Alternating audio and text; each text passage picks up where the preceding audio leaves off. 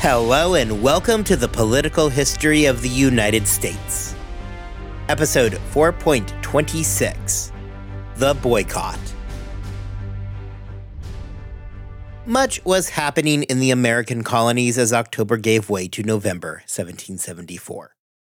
The Continental Congress had just concluded its work, laying plans for a program of complete non-importation to begin on December 1st. Meanwhile, up in Massachusetts, imperial rule was collapsing as county-by-county local governments began to take over. This week, we are going to move our story forward and see just how the colonists are going to react to news of the impending boycott, while at the same time, how violent actions continue pushing events to even more dangerous places. Last time, we discussed, as Thomas Gage would declare it, the end of civil government in Massachusetts. However, the Bay Colony was far from the only place that was seeing such convulsions. Even as the Continental Congress was wrapping up its business in Philadelphia, an incident in Annapolis showed the very real anger that existed throughout all of the colonies. It was not something that had become exclusive to Massachusetts. The Peggy Stewart was a ship owned primarily by Anthony Stewart and his father-in-law. The ship had rushed back from Britain, trying to sneak in before the deadline of November 1st, when imports would officially be banned in Maryland. The ship carried a bunch of things, including a number of indentured servants. But most importantly for our story is the 2,000 pounds of East India Company tea aboard the ship. When the ship came into port, customs officials demanded that Stewart pay the duty. Now, unfortunately for Stewart, he had not personally been trying to bring the tea in. In fact, it does not appear that anybody on board the ship was aware of the presence of the East India Company tea. As it would turn out, the tea had been put on for the firm of Williams & Company, which had placed their order back in May, thinking that all of this would have just blown over by this point. Of course, it certainly had not blown over. And now Anthony Stewart was stuck with a ship, carrying the much-hated tea.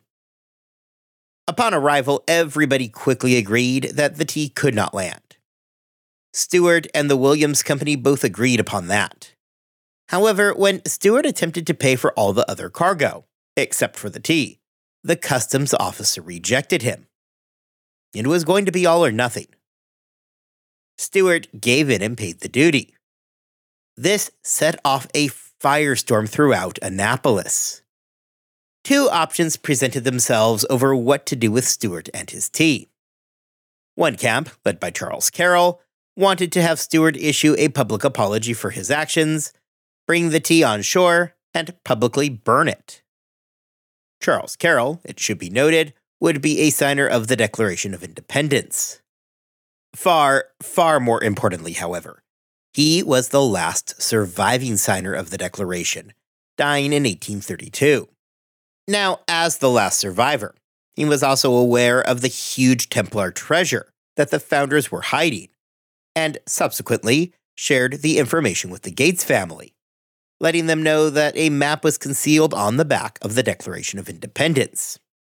Anyway, the other camp that formed was represented by Mathis Hammond, who had more interest in retribution than did Carroll.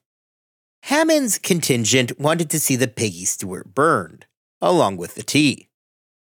Despite Carroll's plan, carrying the majority of the support from inside the local committee of correspondence, the group wanting to burn the Peggy Stewart was significantly louder about their wishes. This group let Stewart know that he had one of two choices. Either they could burn his ship, or they could burn his house, with his pregnant wife inside of it.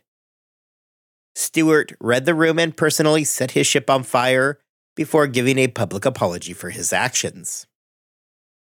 The burning of the Peggy Stewart was of serious concern. Among the leadership, there remained a deep hatred for mob action. However, there were plenty of Americans who supported the burning of the ship, and the uprisings would help get the attention of those back in London, who had been the ones to pass the much-hated laws in the first place. For those who knew about the vote that had sided with Carroll against the destruction of the ship, the incident was even more concerning. The local committee had lost control over the situation, something which created a significant amount of worry, as it brought into question the committee's ability to dictate the events. It was the population that had decided to burn the ship, effectively overriding the committee. It stood as a stark reminder of the power that the lower classes held, and came at the great concern of the leadership, who feared their ability to control what they viewed as the mobs. Reactions to the news coming out of Philadelphia were, generally, met with a positive reception. The Massachusetts delegates, as they made their way back north, were treated as celebrities, with everybody anxious to wine and dine them. Though Adams and the rest of the delegation did what they could to dodge these parties and get back home, we get the sense that the Congress enjoyed immediate support. However, these feelings were not completely universal. John Adams noted that as they passed through New York, even as everybody else wanted to celebrate the Massachusetts delegation, he was dismayed at the amount of loyalists and those choosing neutrality. New York was indeed a colony that found itself deeply divided in what direction it was going to head. Throughout the Congress, New York had proven their desire to move towards more moderate solutions. Many in the city took the time to write back across to Lord Dartmouth and express their distaste for the boycott. However, not wanting to be politically isolated from their neighbors, they were forced to begrudgingly comply with Congress's dictates. Critically, however, New York would become one of the leading Loyalist hotspots in short order. This is not to say that the city lacked a large number of more radical citizens either, just that it seems that there were a lot of Loyalists hanging out in New York. The result was a war of words, primarily in pamphlet form, being launched between the two groups. Many of these words were denouncing the recently concluded Congress for its extremism. Multiple publishers picked up the mantle, and New York quickly found itself becoming the home base for Loyalist publications. Among those who would find themselves involved in this war of words was a young student from St. Croix, who was studying at King's, later Columbia College. Writing in opposition to a local Anglican priest, Alexander Hamilton found himself, despite being a relatively recent arrival in North America, falling onto the side of the New York Sons of Liberty. Born sometime between 1755 and 1757, the now orphaned Hamilton had arrived in Boston in 1772. Through this battle of words, he would quickly establish himself as a talented writer, something that would become a trademark of his moving forward. I believe it needless to say that we are going to be spending a significant amount of time with Alexander Hamilton. Elsewhere, news of Congress's boycott was met with a positive reaction, though much as in New York, it was not universal. Joseph Galloway, for instance, became one of the most vocal critics of the Congress's actions. Galloway had been deeply dismayed during the Congress by what he viewed as a clear movement and desire towards independence. Although he was in agreement that the relationship did need some work, Galloway was never interested in a break with the mother country. We will see Galloway, who had been a longtime friend of Benjamin Franklin, begin moving decidedly in a direction of joining what would become the Loyalist camp. More than just debates over the decisions of the Congress, there remained another question about what the delegates, and the Americans as a whole, actually wanted. There was, among some, at least some hope that Parliament would cave as a result of the boycott. The colonies had plenty of evidence that the boycott would work because such actions had proven successful before. We only need to look back to the Stamp Act for that. However, despite everybody saying the right words and talking about their hopes that there would be a restoration of the peace, it was far less clear just how much people really expected success, and if they even really wanted it. Although the purpose of the Congress was ostensibly peace, there were a lot of signs out there that everybody was gearing up for a looming war, and that this was, in fact, the desired outcome. Shortly after returning home to Virginia following the Congress, George Washington immediately began taking up questions of military matters. Washington found himself leading the local Fairfax County Volunteer Militia, which, through the winter of 1775, would begin drills preparing for a potential conflict. Although Washington seems to have been a bit more hesitant to sign on as to the inevitability of war than some of his colleagues in Philadelphia, he did not seem to believe that a normalization of relations was likely to take place either. Through the winter of 1775, Washington appears to have believed that ultimately London was going to back down to American demands. It was not until the spring of 1775 that Washington himself would move into that camp of believing that war was unavoidable. Fairfax County was not alone in preparing the militia. All throughout Virginia, following the Continental Congress, there was a very marked increase in militia activity. Despite his attempts to interfere with the government's proceedings, something that we are going to talk about momentarily, Governor Dunmore found himself completely incapable of stopping the hoarding of weapons and powder.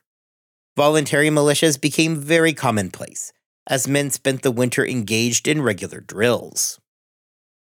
As local militia activity rapidly expanded following the First Continental Congress, other signs existed to further suggest that many people throughout the colonies were now taking steps to plan for a war that they believed could not be avoided.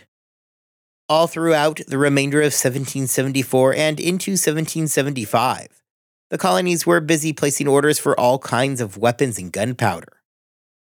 King George III issued a decree on October 11th, while the Philadelphia Congress was still going on, halting the exportation of arms for at least the next 6 months, in an attempt to stop the flow of weapons heading into America. When the Americans learned of the King's proclamation in December, they were not amused. Well, George III had clearly meant to stop weapons from pouring into the colonies, weapons that were increasingly looking like they might be used against British troops. The order managed to do little more than convince everybody in America that a confrontation was imminent. Making matters so much worse was an order from Lord Dartmouth that came along with the King's order to do whatever was necessary to seize weapons being brought into the colonies. Few things convinced the colonists more that the British had designs on attacking them than a concerted effort to seize weapons. The effect of this is that throughout the colonies, people went out of their way to ensure that those weapons that were landing were immediately brought under the control of the Americans. More than that, however, with the direction of the wind clearly indicating a coming war, it started a rush on both sides to gain control over as many weapons in the colonies as possible. A weapon in the hands of the other side, regardless of what side it was probably going to be used against you. Therefore, you had better get control over as much as you can, as fast as you can. In Rhode Island, a crisis emerged over the colony's attempts to get control over cannons that were being held in Newport at Fort George. The colonists managed to make off with 44 cannons before a British man-of-war arrived to secure the fort. The situation in Rhode Island very nearly became a catastrophe that could have plunged the colonies into war months before Lexington and Concord. The militia companies that worked on seizing the cannons from Fort George made no efforts to conceal their actions. These were not stealth missions, taking place under the cloak of darkness. The seizure of the cannons happened in broad daylight. The British did not stand idly by either, with the British regulars manning the fort, opening fire on the Americans. As nobody was hit, little more came from this than the first encounter of fire between the two sides. However, it illustrates just how high tensions had become. Even now, after shots had been exchanged from the two sides, the Rhode Island colonists showed little interest in backing down, and just days later, were right back at it, trying to secure more cannons. Among those participating this time were John Sullivan and Nathaniel Folsom. Just months before, these two men had been in Philadelphia as delegates to the Continental Congress. Now, they were leaders in attempting to seize weapons, In our discussion over the intentions of the delegates to the Congress and their hopes that the boycott would result in a normalization of relations and a restoration of the peace, it is very difficult to ignore that 2 months after the end of the Congress, 2 of its delegates were actively involved in the seizure of cannons from a British fort. Meanwhile, in Connecticut, the man-of-war that had traveled to Newport, named the Rose, had left from its position in New London. Conveniently for the colonists in New London, the absence of said man-of-war left the fort in that town unguarded and allowed those colonists to slip out with the cannons. These actions by the colonists to begin hoarding weapons and munitions are not limited to the events that I've just mentioned either. This is something going on all throughout the colonies, as they all seemingly could sense the direction that things were heading. While there did remain hope from many that Parliament would back down to the American demands, it was very obvious that by the end of 1774, nobody was really holding their breath. The King's most recent order, as well as that letter from Dartmouth, was evidence enough that the British were planning for a fight that the Americans were now actively preparing for. Although the order from George III was meant to stop the flow of weapons into the colonies, they ultimately proved to be ineffective. The problem was, the Americans were not just ordering weapons from Great Britain alone, but had reached out to the other European countries, who proved happy enough to sell the weapons and supplies that the Americans needed, something which annoyed the British to no end. The British attempted to get control over the coastlines of America. However, it was always going to be an impossible task. It was a large coast with a whole lot of places to land. The British also appealed to the Dutch, who were very busy acting as arms dealers, to cease their weapons trades to the Americas. However, the value associated with the pre-war profiteering was simply too good for the Dutch to pass up. We can clearly see, therefore, that even following the Congress, military preparations did not simply continue, but significantly increased. All throughout the colonies, militia companies were drilling with regularity as weapons continued to pour into the colonies. These were not mere precautions either, a backup plan should the boycott fail. Indeed, in the final months of 1774, more and more counties throughout the colonies, not just in New England, were beginning to enter a state of de facto independence. This drives the question that we keep returning to today, of just how much the colonists were really hoping that the boycott would prove successful. One of the consequences of how the decisions of the Continental Congress were to be enforced was that the colonies were to create networks of local committees. This had the practical effect of helping massively accelerate the speed at which imperial control over the colonies melted away, in exchange for those same local committees taking control. This was not at all unlike the process that we have already discussed, sweeping through Massachusetts, except now it was happening almost everywhere. The Congress, if you'll recall, in order to gain legitimacy, had local committees elected to enforce their orders. Pragmatically, this transferred the authority of the Congress from a macro to a micro level. These committees on paper were created to enforce what became known as the Association, which was the Agreement on Trade. The fact that local committees would be in charge of enforcement brought the problem of compliance away from a handful of delegates in Philadelphia to the individual town. This meant a few things. First, it gave that sought-after legitimacy to the acts. Now it was your neighbors, people who you lived amongst, that were enforcing the decree. It was far more difficult to ignore the people you live around than it is people making decisions hundreds of miles away. Second, using local committees for enforcement of the boycott meant that it was going to be far harder for people to fall through the cracks. Committees existed at the local level, meaning that people were very much always watching. Furthermore, when it came to enforcement, the primary weapon that these committees used was humiliation through the local papers. If somebody living in rural Virginia violated the boycott, their name was going to be published in the local paper. They would be branded an enemy to the country, right there in their hometown, for all their friends and neighbors to see. Thus, humiliation and public scorn proved to be wildly effective at ensuring people did not cross the committees. This power quickly extended to not just ensuring compliance with the boycott, but also went further and quashed all dissent. In Orange County, Virginia, for example, this included forcing a local resident to surrender pamphlets that were critical of the Congress. In this growing role, the committees became far more powerful in that they were now able to carefully control the narrative being presented. What was more unexpected is that these committees would soon do far more than enforce a boycott. By the end of 1774, these committees had taken on increasingly powerful roles within their colonies. Beyond helping to enforce the boycott, these committees quickly found themselves in charge of doing other things, such as helping regulate the militia and in the collection of arms.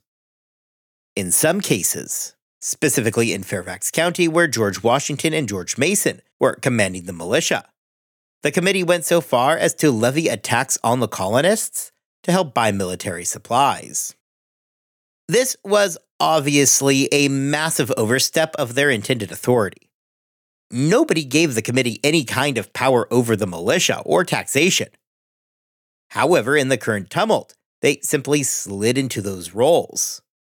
Practically, there was very little that anybody was going to be able to do to check the power of these committees that would not also send the colonies into open rebellion. Lord Dunmore was really stuck between a rock and a hard place here as well. The logical move for him to reassert his control over the government would have seemed to have been calling the Burgesses. However, by this point he knew that the Burgesses supported the association, and that had he called them, their first act would have been to approve of the Congress and those flourishing local committees that he was so eager to snuff out. Dunmore clearly could not have this, and subsequently refused to call the Burgesses to order. As a result, it opened up the room necessary for these local committees to step into the void and take over practical control of the government. Dunmore could do little more than shake his fist and scream into the void, as he had become practically powerless to stop the committees from doing as they pleased. Militias were clearly preparing for a conflict, and there was absolutely nothing that Lord Dunmore could do about it. By the end of the year, these committees had, according to Governor Dunmore, become the government of Virginia. Dartmouth had been clear in his instructions to the colonial governors. They needed to get their houses in order and prevent the spread of these local committees. Dunmore responded back to Dartmouth about his actual power to do anything in this situation. He explained that if the legitimate government still held any authority, it was now completely ignored by the colonists. The local committees had been established and had usurped the role of being the government of the colony. Dunmore could shout from the rooftops that the old government was still in power. However, that would not make it true. Finally, Dunmore warned Dartmouth of the truth of the matter. The local committees were supported by militia companies that were loyal to them and not to the royal government in the colony. Should he attempt to do anything and move against the committees as Dartmouth wished, he warned that it would lead to nothing but disappointment and disgrace. Similar events would sweep through most of the colonies. Maryland had followed in the direction of Virginia. In North Carolina, though the reaction was a bit cooler than in Virginia, they nonetheless formed their committees and followed the program of non-importation. South Carolina quickly adopted the association and slammed the door shut on imports. In Pennsylvania, there was some hesitation from the Quakers, who continued to preach for moderation. However, again, the proliferation of local committees occurred just the same. In Connecticut, there was likewise some pushback from pockets of Anglicans inside of the colony, though this was not enough to prevent local committees from forming and enforcing the boycott. As had been the case with Dunmore, more and more royal governors found themselves writing to Dartmouth to let him know just how dire the situation had become. Everywhere, the story was the same. Local committees were grabbing power away from the legitimate colonial governments, and there was virtually nothing that those governors could do to stop it. They indicated that there was widespread support for the committees and for the boycott. New Jersey Governor William Franklin wrote to Dartmouth that nobody dared go against the Congress, as doing so would make them the objects of resentment in the colony. Franklin concluded that there was nothing that the actual governments could do to offer protection to those who spoke out against the boycott. Although there were those who did continue to write to Dartmouth about the state of affairs and the ongoing crisis in the colonies, those letters began to dry up quickly in early 1775. Joseph Reed, in Pennsylvania, had been sending Dartmouth information about the Congress, in hopes that the letters would help keep lines of communication open. Reed was motivated by the hope of restoring peace and that normalization of relations between the Crown and her colonies. However, by February 1775, even those communications were breaking down, as Reed appears to have realized that reconciliation was not coming. The colonists were not planning to back down. Resistance was continuing to grow. The local committees had rapidly gained power, and by their very nature of operating at the local level, they were able to both enforce the boycott, but also command the militia and snuff out dissent through a program of public humiliation and by ostracizing those who were critical of the Congress and the boycott. Despite the fact that the local committees attempted, often successfully, to quash dissenters to the Congress, they were not completely successful. We had talked about the Anglicans in Connecticut earlier. Although they ultimately would be overruled in their objections, pockets of dissent did remain. Georgia would prove to be one such place. The colony continued to be embroiled in Indian warfare, that same fighting that had made the colony decline the invitation to send a delegation to the Congress in the first place. Now, the colony's Governor James Wright used these same pressures to prevent the colony from holding a Congress of their own. However, even there, all Wright really could do was delay the action. The Continental Congress had taken steps to ensure compliance from a potentially reluctant colony. The Congress had included a clause that stated that any non-participating colony would itself be boycotted, just the same as Great Britain. There was never a broad acceptance for the association in Georgia. However, they could not risk that threat of isolation from the other colonies either. When they met in January 1775, they would, begrudgingly, accept the association. As they were going to now be part of the political process, whether they liked it or not, they did choose to send a single delegate to the Second Continental Congress that spring. The increase in violence during the final months of the year was a serious cause of concern for some. And for others, it was a welcome gift.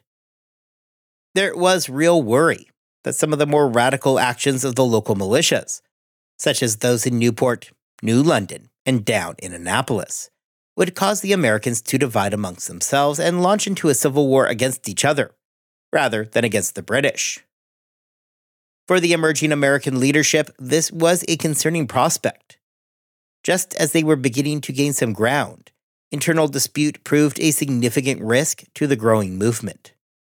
Likewise, among some British officials, there was some hope that should the Americans turn on each other, it would help to lift some of the weight off of the imperial officials. To wrap up for today, I want to return to Massachusetts where, when we last left off, Governor Thomas Gage found himself quickly losing control over the colonial government, as more and more power fell into the hands of the individual towns. Though originally beginning in central Massachusetts, this movement had quickly expanded to the entire Bay Colony. In the western half of the colony, a handful of men had long dominated politics. Known as the River Gods, these families had long run the show in western Massachusetts, holding an iron grip upon the local politics. These so-called river gods tell us a lot about the evolving situation in the West. Throughout the entire imperial crisis, they had managed to keep the western half of the colony out of the tumults that had dominated in and around Boston. They maintained their control, largely because all the important offices in this part of the colony were held either by their relatives or by those whom they knew to be unquestionably loyal. They controlled all aspects of local politics, and that was the way that they liked it. When the imperial crisis came, these men saw it as being a threat to the order that they had so carefully cultivated. The problem, however, for these men is that, though they were politically in control, the local population generally hated their guts. They had long grown tired of having to try to appease their overlords, and now, despite their previous hold on power, all old leadership suddenly found itself extremely vulnerable. Just as they had done throughout the rest of the colony, the colonists would shut down the local court systems. Local mob action managed to convince those amongst the Western leadership, often with threats of violence, that joining the governor's council was probably not going to end well for them. In very short order, any power that these river gods had once had became little more than an illusion. Any council member who had not already fled to Boston was forced to resign. When we talk about the American Revolution as being a bottom-up struggle, this goes directly to that point. The population of these western counties had long lived under the stranglehold of these river gods.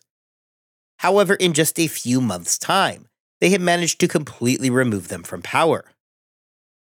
Although this did include some level of threats of violence being handed out at the end of a musket, much of the change came through the local population simply delegitimizing the previously existing systems.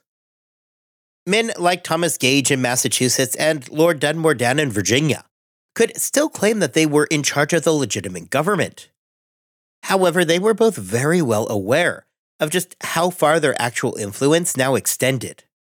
In a place like Western Massachusetts, where animosity had been building for decades, the unfolding crisis presented colonists with the opportunity to simply bypass those old systems through the introduction of new forms of local rule. In the case of the river gods, yes, they were living locally. However, the enemies that they had made over the years made them easy to just cut out of the equation. By the end of 1774, Thomas Gage found himself ruling over a rump of the old government, with virtually no meaningful authority outside of Boston proper. Boston, somewhat ironically, had become something of an outlier in Massachusetts. That fall, it had morphed into something somewhere between a fort and a prison. The process had begun back in September, when Gage decided that he needed to secure the Boston Neck, the small strip of land that connected Boston to the Massachusetts mainland. Now, this would be a good time to mention that since 1774, Boston has seen a considerable amount of landfill. The Neck at that time, however, would have been the only land-based entry into the city, thus marking a critical position to be defended. Today, the Neck would be located in the area that has since become the South End. As the arms race began to accelerate that September, Gage took the guns that had historically been pointed out towards the Atlantic, the ones used to protect against foreign invasions, and spun them around. The cannons were now pointing not out to sea, but rather towards the towns south of Boston. Gage assured the people that this was being done for everybody's protection, though it goes without saying that the Americans certainly had their doubts at such an obviously provocative gesture. By the end of the year, Boston was about the only thing that Gage was in control of. As Boston itself became increasingly inhabited by loyalists, there were suggestions being made that it was approaching time to evacuate the civilian population, as anticipation of an attack on the British population grew. In October, a provincial congress in Massachusetts would meet. Much as would be the case a few months later in Virginia, Gage was stuck. He could not call the legislature, because if he did, there was a very real risk that they would just go ahead and legitimize the provincial congress. However, by not calling the assembly, Gage limited both his ability to easily respond to the crisis, while at the same time losing legitimacy in his government, as it was rendered essentially non-functional. The Congress immediately voted to supply money for weapons and ammunition. Money that was to be collected through taxes that normally had gone to the actual government, but now would be redirected. Committees of public safety were formed, and evidence suggested that some delegates may have favored a first strike mentality. There were arguments during the Congress that Boston should be evacuated and then destroyed with the holed-up British stuck inside. Although this would not come to pass, it goes directly towards the far more aggressive stance Massachusetts was taking throughout the fall of 1774. Following a recess of several weeks, the Congress again met at the end of November. Here again we see a hardline approach, as complaints over the association agreed to in Philadelphia rankled some of the more rural delegates. The problem was not that the boycott was overly burdensome or broad, but rather that it did not go far enough. Specifically at issue was the question of goods that were in the colony and had been prior to the boycott taking effect on December 1st. Here, there existed a discrepancy between the rural and the urban colonists. In more urban areas, there was, naturally, going to be a much larger amount of goods that had been imported from Britain prior to the implementation of the December 1st deadline. With British goods now limited as a result, there was a situation ripe for local merchants to enjoy a little old-fashioned profiteering. Out in the more rural areas, there would be far fewer amounts of imported goods, and therefore, they had far fewer scruples on a ban. This likewise gave the rural farmers a meaningful way to check the power of the city, an opportunity that they did not want to miss. Eventually, an agreement on the matter was reached that no British goods, regardless of their status of being imported legally or not, could be sold following an October 10th, 1775 deadline. As 1774 drew to an end, as did the Provincial Congress, the question largely fell to preparations for war. Samuel Adams argued in favor of a widespread preparation throughout all of Massachusetts. Adams was not wanting to delay any more either. In his mind, the die was cast. War was coming, and he wanted to be sure that he stood on the right side of it.